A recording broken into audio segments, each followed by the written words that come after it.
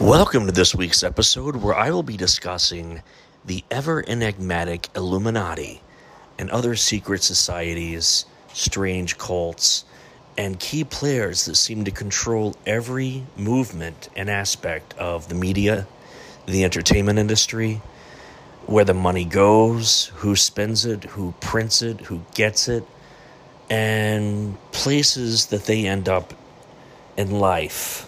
The power players, the master of puppets. I'm Neil Parks, your host for Paranormally Speaking. I want to start off with the official IlluminatiGroup.com website. I don't know if any of you have ever, just on a whim, looked up the word Illuminati on Google or did some sort of a keyword search and found that there's an actual website for membership into the Illuminati. The Illuminati officials, it says, the Illuminati is an elite organization of world leaders, business authorities, innovators, artists, political, and other influential members of this planet. And it says, we help you to become one of us. To apply and be a member, contact our agent on the number below. And then there's a Join Us button. The core beliefs of the Illuminati. It goes on to say that the pyramid, money is not the root of all evil. Money is the root to all freedom, they say. The selfish pursuit of money is a hollow goal, but the pursuit of the goodness that money can create is one of humanity's greatest responsibilities. The I, living humans, evolve at a rapid pace and continue to advance in ability through study, practice, and self-improvement. The human species is guarded by a coalition of its most elite members called the Illuminati. And this is on this website. I'm not making this up. You can read it verbatim yourself. It goes on to say, the light. Every human is guided by an inner compass that points toward the light, revealing truth and direction amidst decisions. All human spiritual beliefs ultimately seek the light in ways differing only in form and function. The eternal. Every human is one part of a larger eternal design, individual gears in a clock that has no end. Though they may never realize it, a person's actions have the power to alter the future of the entire world.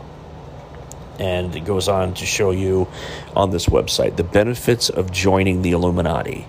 The first major benefit of joining Illuminati is to change your life from poor to become rich. You will get money as you know life and money moves together in the world. So join Illuminati and get cash money as soon as you register. Number 2, political and social in nature. Many members that belonged to various movements in the 18th century were members of the Illuminati. It was political and social in nature, since members were constantly advocating for meaningful change in their respective governments. Number 3, provides connectivity and companionship. The Illuminati advocates for peace, championship, and brings the society together. Irrespective of their color, race, and class, members of the Illuminati also receive immortality.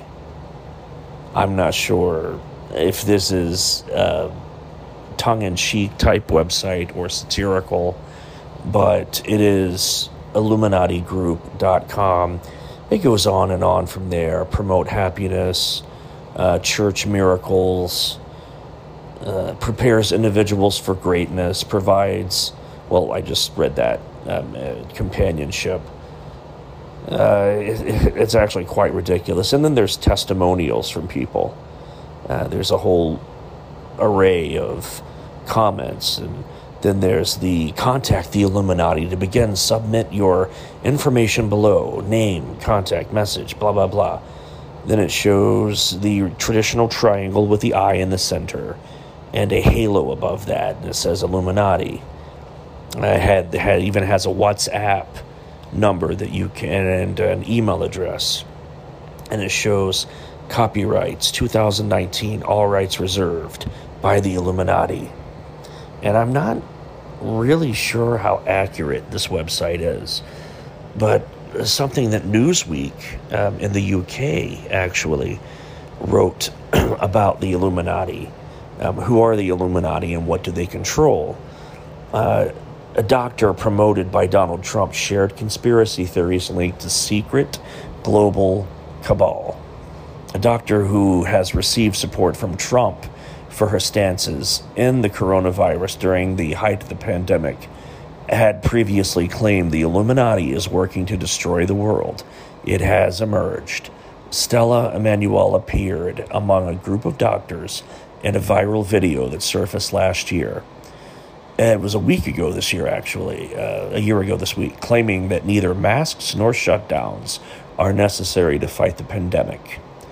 The video has been viewed more than 14 million times, and it was retweeted by the president last summer, President Trump at that time, before being removed from social media for spreading unsubstantiated and horrid and false information.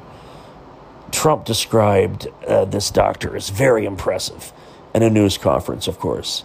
Has made widely outlandish claims before, including that uterine disorders are caused by sex with demons that takes place in dreams. And in a 2015 sermon, Emanuel also laid out a supposed Illuminati plan hatched by a witch to destroy the world using abortion, gay marriage, and children's toys, the Washington Post says. The mysterious and fictitious group is often accused of being behind nefarious global events, and coronavirus has prompted further speculation about the Illuminati's powers on online forums. Who are the Illuminati? The original Illuminati group was founded in Bavaria in the 18th century by Adam Weishaupt, an anti-clerical professor who wanted to limit the interference of the church in public life. Convinced that religious ideas were no longer an adequate belief system to govern modern societies, he decided to find another form of illumination, a set of ideas and practices that could be applied to radically change the way European states were being run. Reports National Geographic. He based his secret society on the Freemasons with a hierarchy and mysterious rituals, and named it the Order of the Illuminati to reflect the enlightened ideals of its educated members. Chris Haddock, the co-author of Conspiracy Theories and Secret Societies for Dummies, says a defining feature of early Illuminati members is that they did not trust anyone over 30 because they were too set in their ways. In terms of their legacy, historians tend to link the original Illuminati, which was only mildly successful at best, and becoming influential, says Vox. The order did boast some influential members, with the most famous of these alleged to have been the German thinker Johann Goethe. The Illuminati was stamped out by a government crackdown on secret societies in the late 1780s, but rumors that it continued to survive as an underground organization that even infiltrated our own government has persisted into modern day. Among the alleged members of the secret society are not just politicians and religious leaders, but also actors and pop stars.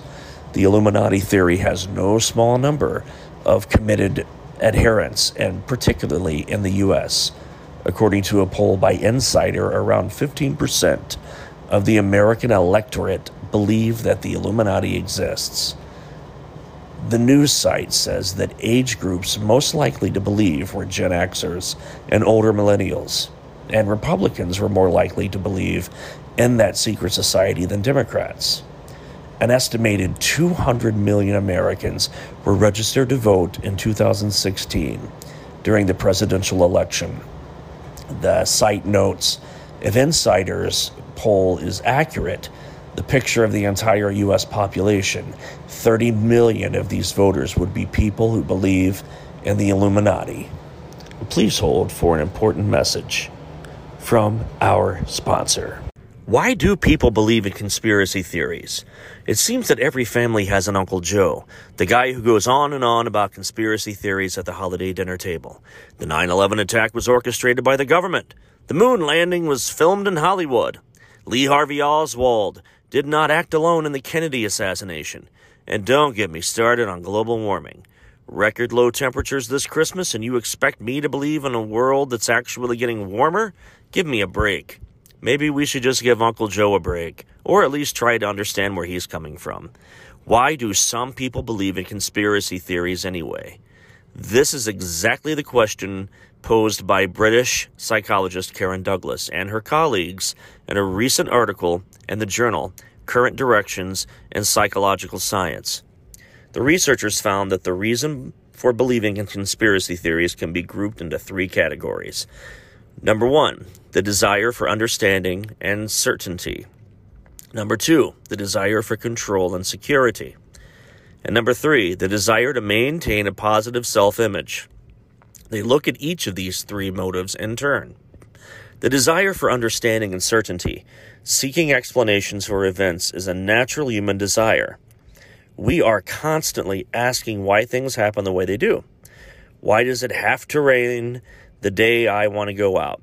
Why did she give me the cold shoulder like that?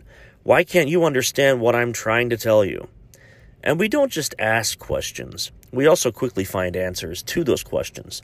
Not necessarily the true answers, but rather answers that comfort us or that fit into our worldview, or not necessarily a global view, because so many people that are conspiracy theorists have more of a local, if not regional view, and they believe that their local perspective and regional perspective affects the overall global perspective. The problem with that is you can't understand what I'm saying because you're just not listening. We all harbor false beliefs, that is, things we believe to be true, but in fact are not. For example, if you believe Sydney is the capital of Australia, you are a victim of a false belief. But once you are confronted with the fact that Canberra is the capital of Australia, you'll readily change your mind. After all, you were simply misinformed, and you're not emotionally invested in it. Conspiracy theories are also false beliefs by definition, but people who believe in them have a vested interest in maintaining them. First, they put some effort into understanding the conspiracy theory explanation for the event, whether by reading books, going to websites, or watching TV programs that support their beliefs. For example, Fox News. Uncertainty is an unpleasant state, and conspiracy theories provide a sense of understanding and certainty that is comforting to those. The desire for control and security is the second label. People need to feel they're in control of their lives. For instance, many people feel safer when they are the driver in the car rather than the passenger. Of course, even the best drivers can get into accidents for reasons beyond their control. Likewise, conspiracy theories can give their believers a sense of control and security. This is especially true when the alternative accounts feel threatening. For example, if global temperatures are in fact rising catastrophically due to human activity, then I'll have to make painful changes in my comfortable lifestyle. But if pundits and politicians assure me that global warming is a hoax, then I can maintain my current way of living. This kind of motivated reasoning is an important component in conspiracy theory beliefs. And the third example, the desire to maintain a positive self-image. Research shows that people who feel socially marginalized are more likely to believe in conspiracy theories. We all have a desire to maintain a positive self-image, which usually comes from the roles we play in life, that being our jobs, our relationships with family and friends. When we know we make a positive difference in the lives of others, as parent, spouse, friend, teacher, or mentor, we see our own lives as worthwhile, and we feel good about ourselves. But say Uncle Joe is on disability and hasn't worked for years. He feels socially excluded. However, he does have plenty of time to surf the internet for information about conspiracy theories, and he can chat online with others who hold similar beliefs. Thus, belief in conspiracy theories gives Uncle Joe a sense of community. Furthermore, his research into conspiracy theories has given him a sense that he is the holder of privileged knowledge. Most people who believe global warming is real or that vaccines are safe don't do so because they understand science. Rather, they trust the experts. And so when Uncle Joe starts trotting out all the evidence against global warming, it can be difficult to make reasonable counter-arguments. All you've got is the feeling that the conspiracy theory seems too complicated to be true. But from Uncle Joe's perspective, it's clear he knows more about the subject than you do. In sum, we have a good understanding of what motivates people to believe in conspiracy theories. That is, they do so because of three basic needs we all have: to understand the world around us, to feel secure and in control, and to maintain a positive self-image. But do conspiracy theory beliefs actually help people satisfy these needs? Studies have found that when college students are exposed to conspiracy theories, they show an increased sense of insecurity. This has led some researchers to conclude that conspiracy theory belief is self-defeating. However, as Douglas and her colleagues point out, most college students have little motivation to believe in conspiracy theories in the first place. What's really needed, they argue, are some carefully designed studies that directly examine those who already believe in conspiracy theories. Regardless of the outcome of these future studies, the real question for us now is how to deal with the Uncle Joe in our life. You may offer counter-evidence in an attempt to convince him to give up his conspiracy theories, but you're unlikely to succeed. This is because you are arguing facts, while Uncle Joe is defending his sense of security and his positive feelings about himself. And for the rest of us, self-image trumps facts every time. Now playing one of the biggest podcasts of the week on the free iHeartRadio app. Now #1 for podcasting.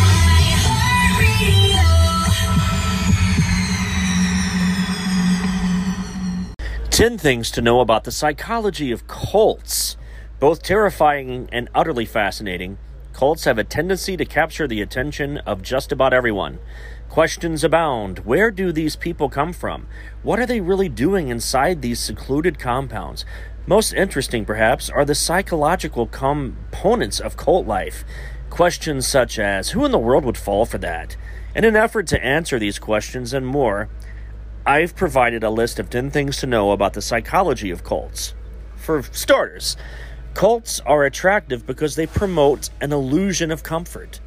Humans desire comfort, and in a fearful and uncertain world, many turn to cults because they tend to promote exactly what John Patrick Peterson, or psychologist at Caltech, has pointed out, that cult leaders often make promises that are totally unattainable, but also offered by no other group in society. Such things might include financial security, total health, constant peace of mind, and eternal life. These things every human desires at the deepest level. Cults also satisfy the human desire for absolute answers. Today's world is a tough one, with more abstract issues than there are issues that are just black and white. As Dr. Adrian Furham describes in Psychology Today, humans crave clarity. Many people join cults because they believe they are being offered solid, absolute answers for questions such as good versus evil, religion, the meaning of life, politics, etc. Many cult leaders promote messages that are simple and seem to make sense, the exact opposite of what we're often provided with typical everyday life. This screams the sociopathic behavior and tendencies of Donald Trump and his Kool-Aid drinking, madman cult crawling out from under the rocks and pandering to the undereducated, poorly educated, easily duped. The list goes on. Those with low self-esteem are more likely to be persuaded by the cult environment. People are often surprised to learn that those who join cults are, for the most part, average people. They come from all backgrounds, all zip codes, all tax brackets, all races, colors. But research done in the past 2 decades has found an interesting pattern. Many people successfully recruited by cults are said to have low self-esteem. Cults generally do not look to recruit those with certain handicaps or clinical depression. However, people with low self-esteem are easier to break down. than they are to build up in an effort to teach them that the cult is the supportive environment they are looking for. New recruits are love-bombed. Once people have been recruited by a cult, they are often what's referred to as love-bombed. You get this in a lot of far-right evangelical churches. This odd phrase is commonly used to describe the ways in which someone with low self-esteem is consistently flattered, complimented, and seduced in order to train their brain to associate the cult with love and acceptance, like a family. Statistically, women are more likely than men to join a cult, but women are used as a way to seduce men into joining cults. According to various research, women make up a whopping 70% of cult members around the globe. Psychologists have different ideas about why more women than men join cults. Dr. David Bromley of Virginia Commonwealth University points out that women simply attend more social gatherings, either religious or otherwise. This makes women statistically more likely to join cults than will ultimately victimize them. Others suggest it has to do with the fact that women have been oppressed for much of human history. Therefore, they are more comfortable being under an authority figure and being told what to do and how to think. Still, others write this off as a total crock.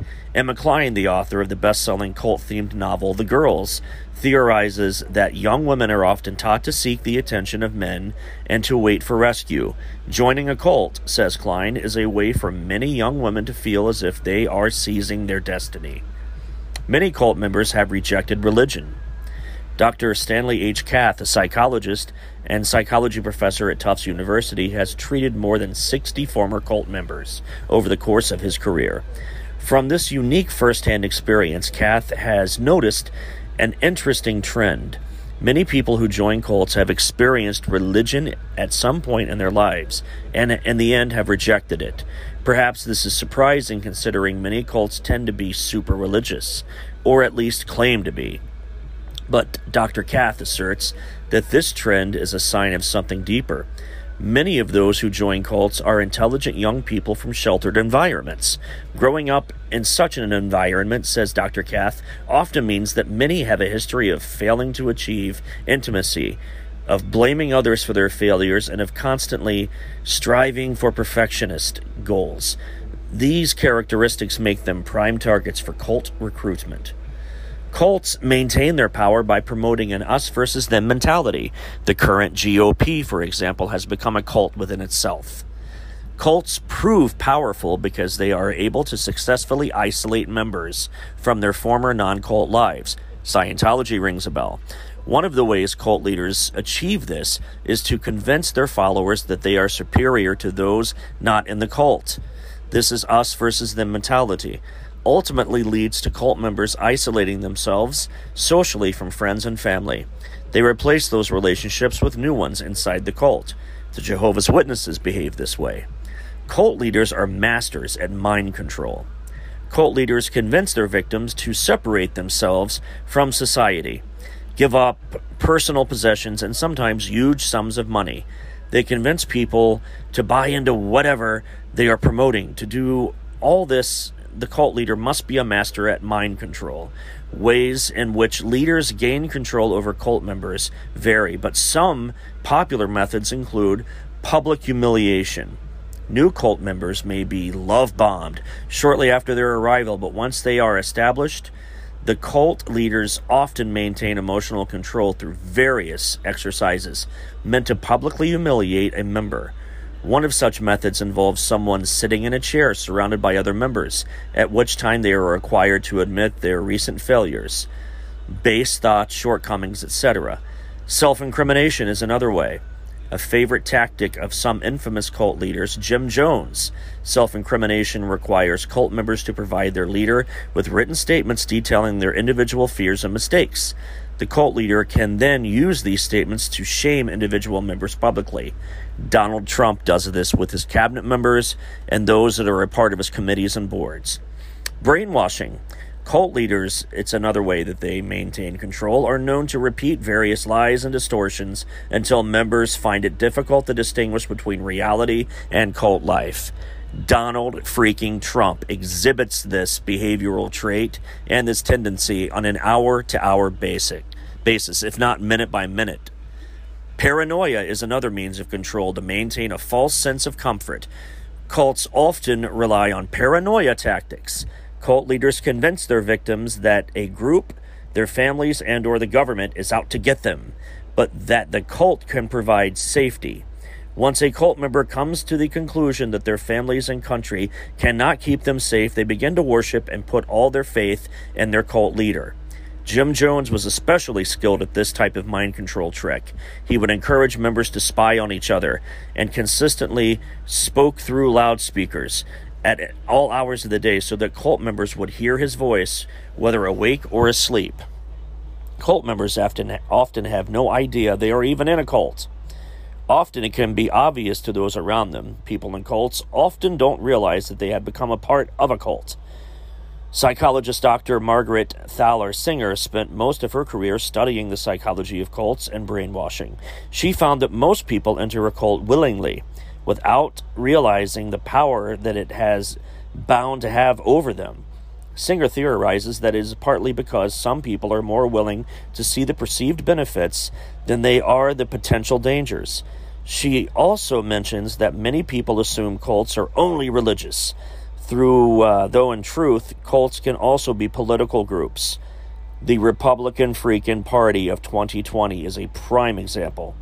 It can also be lifestyle groups or business groups. Cult life can have a dangerous and lasting effect. Cult victims often spend years overcoming the emotional damage incurred during their time spent in a cult. Psychologists often treat former cult members routinely, describe the long-term effect being in a cult environment can have on the human body.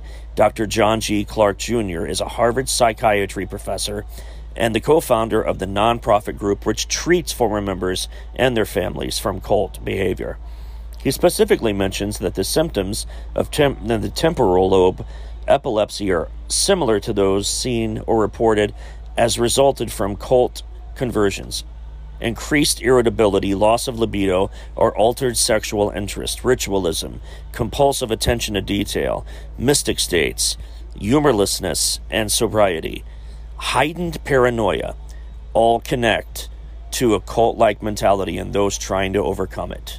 Roswell, UFOs, flying saucers, alien abduction. Are we alone? Information regarding this and many other questions about the unknown are only a click away at www.theufostore.com. TheUFOstore.com offers hundreds of DVDs about UFOs, aliens, crop circles, conspiracies, Bigfoot, suppressed science, ancient mysteries. Log on to www.theufostore.com and request a free UFO Store catalog. TheUFOstore.com, the largest selection of UFO products on the internet. Top 5 crazy government experiments.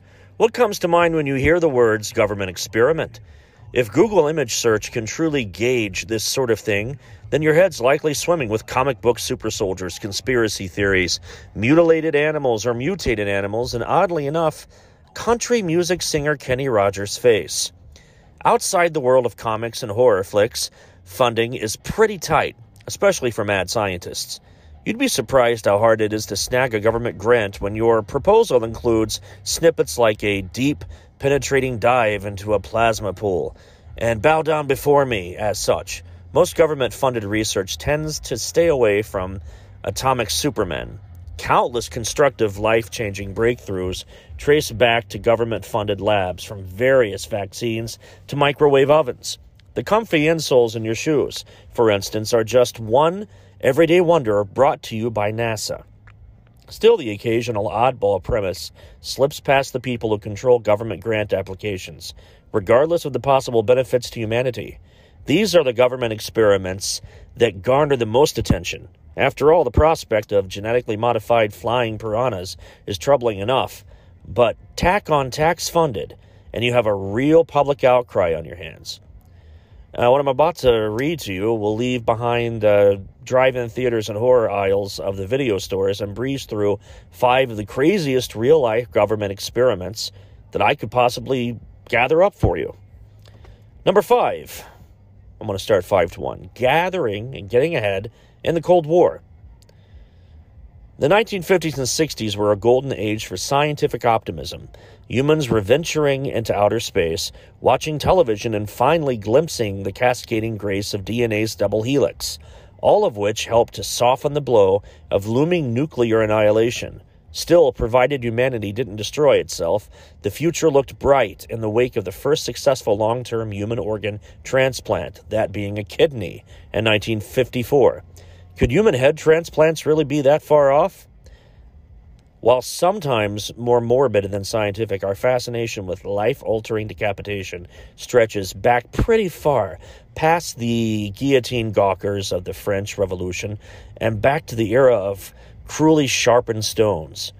Even today, it remains one of medicine's final frontiers, offering possible alternatives to quadriplegics with organ failure.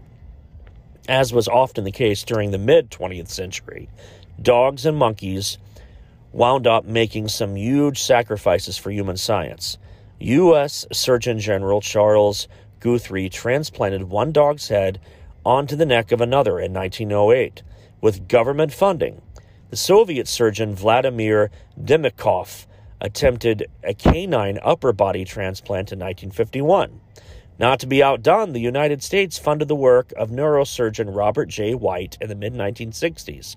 White experimented with transplantation of dog and monkey brains into the necks and abdomens of other animals.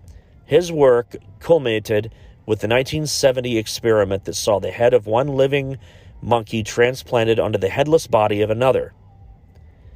Number 4, the sad case of Acoustic Kitty. The subject of animal experimentation for the advancement of medical science or space exploration can prove a tricky topic. As you might imagine, say that you will, what about swapping monkey heads? But those experiments taught us much of what we know about the possibilities and limits of full-body transplants. Still, this argument doesn't win over everybody. Even fewer people buy into the necessity for the United States Central Intelligence Agency's CIA deployment of Acoustic Kitty. It was the 1960s in the midst of the Cold War, and espionage was the stage for many of the machinists between the U.S. and the Soviet superpowers. Given the political climate, you might be tempted to forgive the CIA for blowing 5 years and more than $10 million attempting to train a cat. But the addition of surgically implanted listening equipment, a battery and tail-based antenna, tend to tip things in favor of the critics. Following further surgical attempts to bug the cat and curb its hunger, it darted under a taxicab during a field test and died. Was the animal's death an accident or an act of sacrifice to end the monstrous program? Today, house cats continue to ignore their human owners, presumably free from surgical implanted spy equipment. The American public didn't learn about Acoustic Kitty until the related documents were declassified in 2001. Please hold for an important message from our sponsor. Hey guys, good news. The outrageously expensive Little Blue Pill is now generic, which means you can get the prescription medication to treat ED at affordable prices. And Hims makes it extra affordable. You pay just $30 for a month's supply. And right now, get your first online doctor's visit totally free when you go to 4hims.com/good. That's right, free, zero copay, no expensive appointments, no awkward face-to-face conversations to get your prescription. Hims connects you to doctors online who can evaluate you and, if appropriate, prescribe your ED medication. And a pharmacy sends it right to your door. Hims makes it affordable, private, and incredibly easy. Nobody likes dealing with ED. Now, thanks to Hims, nobody has to. And that's really good news. To start your free online visit, you need to go to this exclusive address, 4hims.com/good. That's 4hims.com/good for your free online visit. FORHIMS.com/good. Family is big around here. We're family owned, family operated, family managed. And that means legacy. That means dependability. That means using Grainger. With over 1.5 million products and knowledgeable product experts, Grainger has whatever we need. And with same-day pickup and next-day delivery options, they have it whenever we need it. For over 90 years, businesses like ours have trusted Grainger. Because, like family, Grainger's got our back. Call, click Grainger.com, or stop by to see for yourself. Grainger, for the ones who get it done. We're back. Number 3, zero-gravity black budgets and UFOs. The subject of secret Nazi experiments generally follows two paths.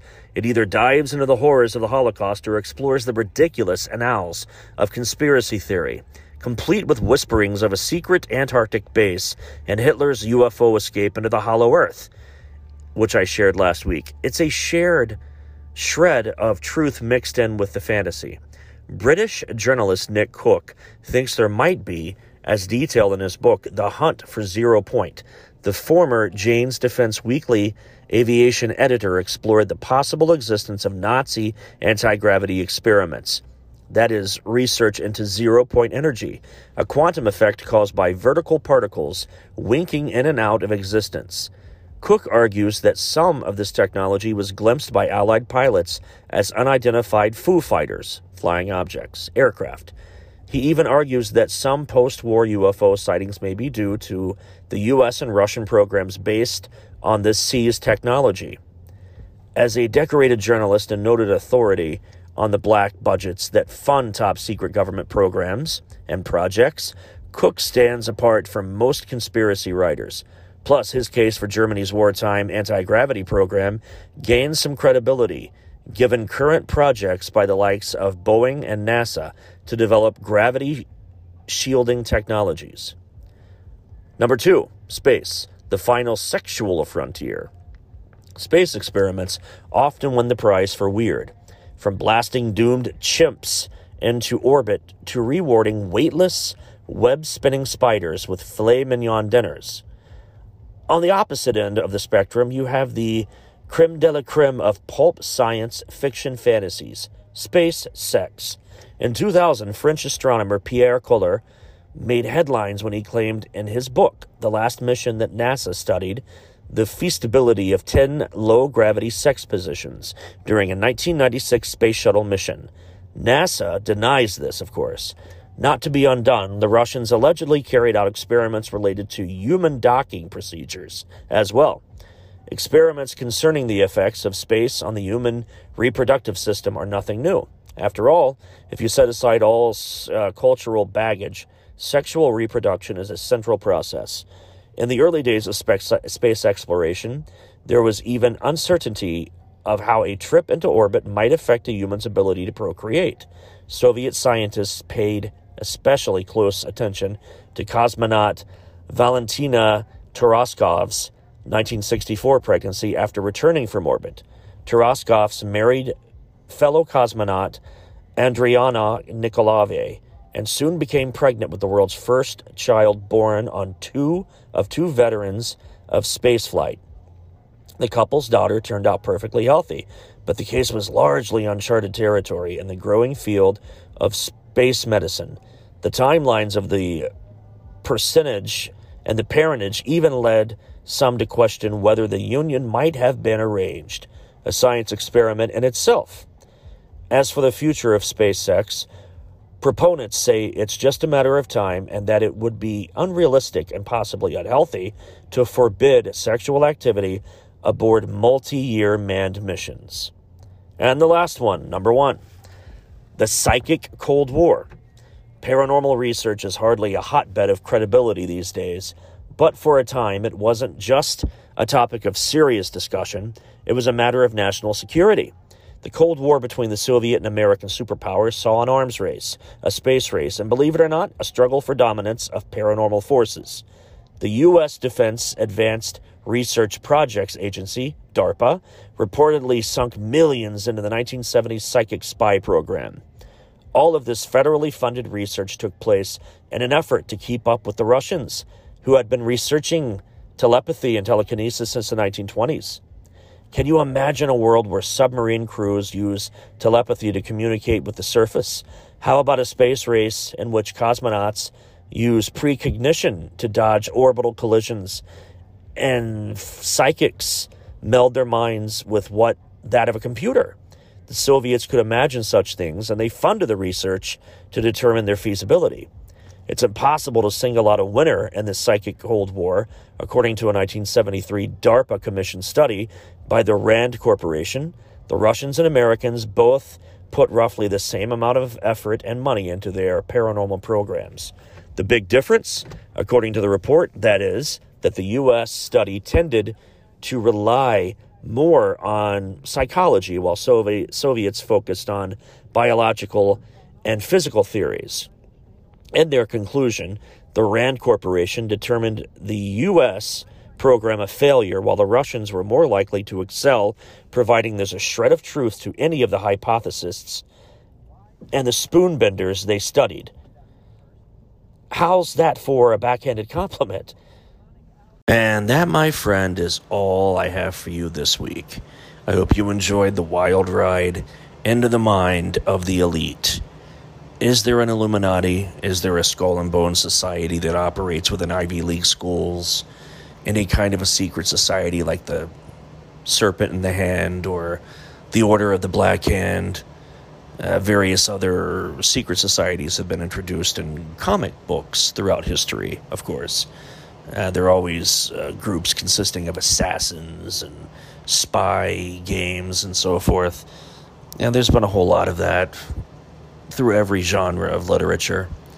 It's been depicted heavily in comics and comic book movies, depicted from what's in the pages.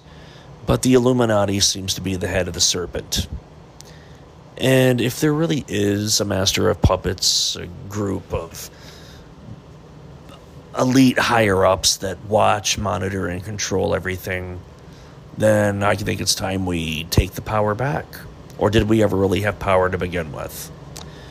Freedom seems to be an illusion, but I'll take what I can get for the time being within the nation I live in, America being my home, because it is better than a lot of other places, a lot of other countries, many other countries. I would honestly rather be here. I'm content with that, but I will not stop fighting the good fight. Have a terrific weekend. Thank you for listening to me this long. And keep your eyes on everything, because you really shouldn't trust anyone. Neil Parks, signing out.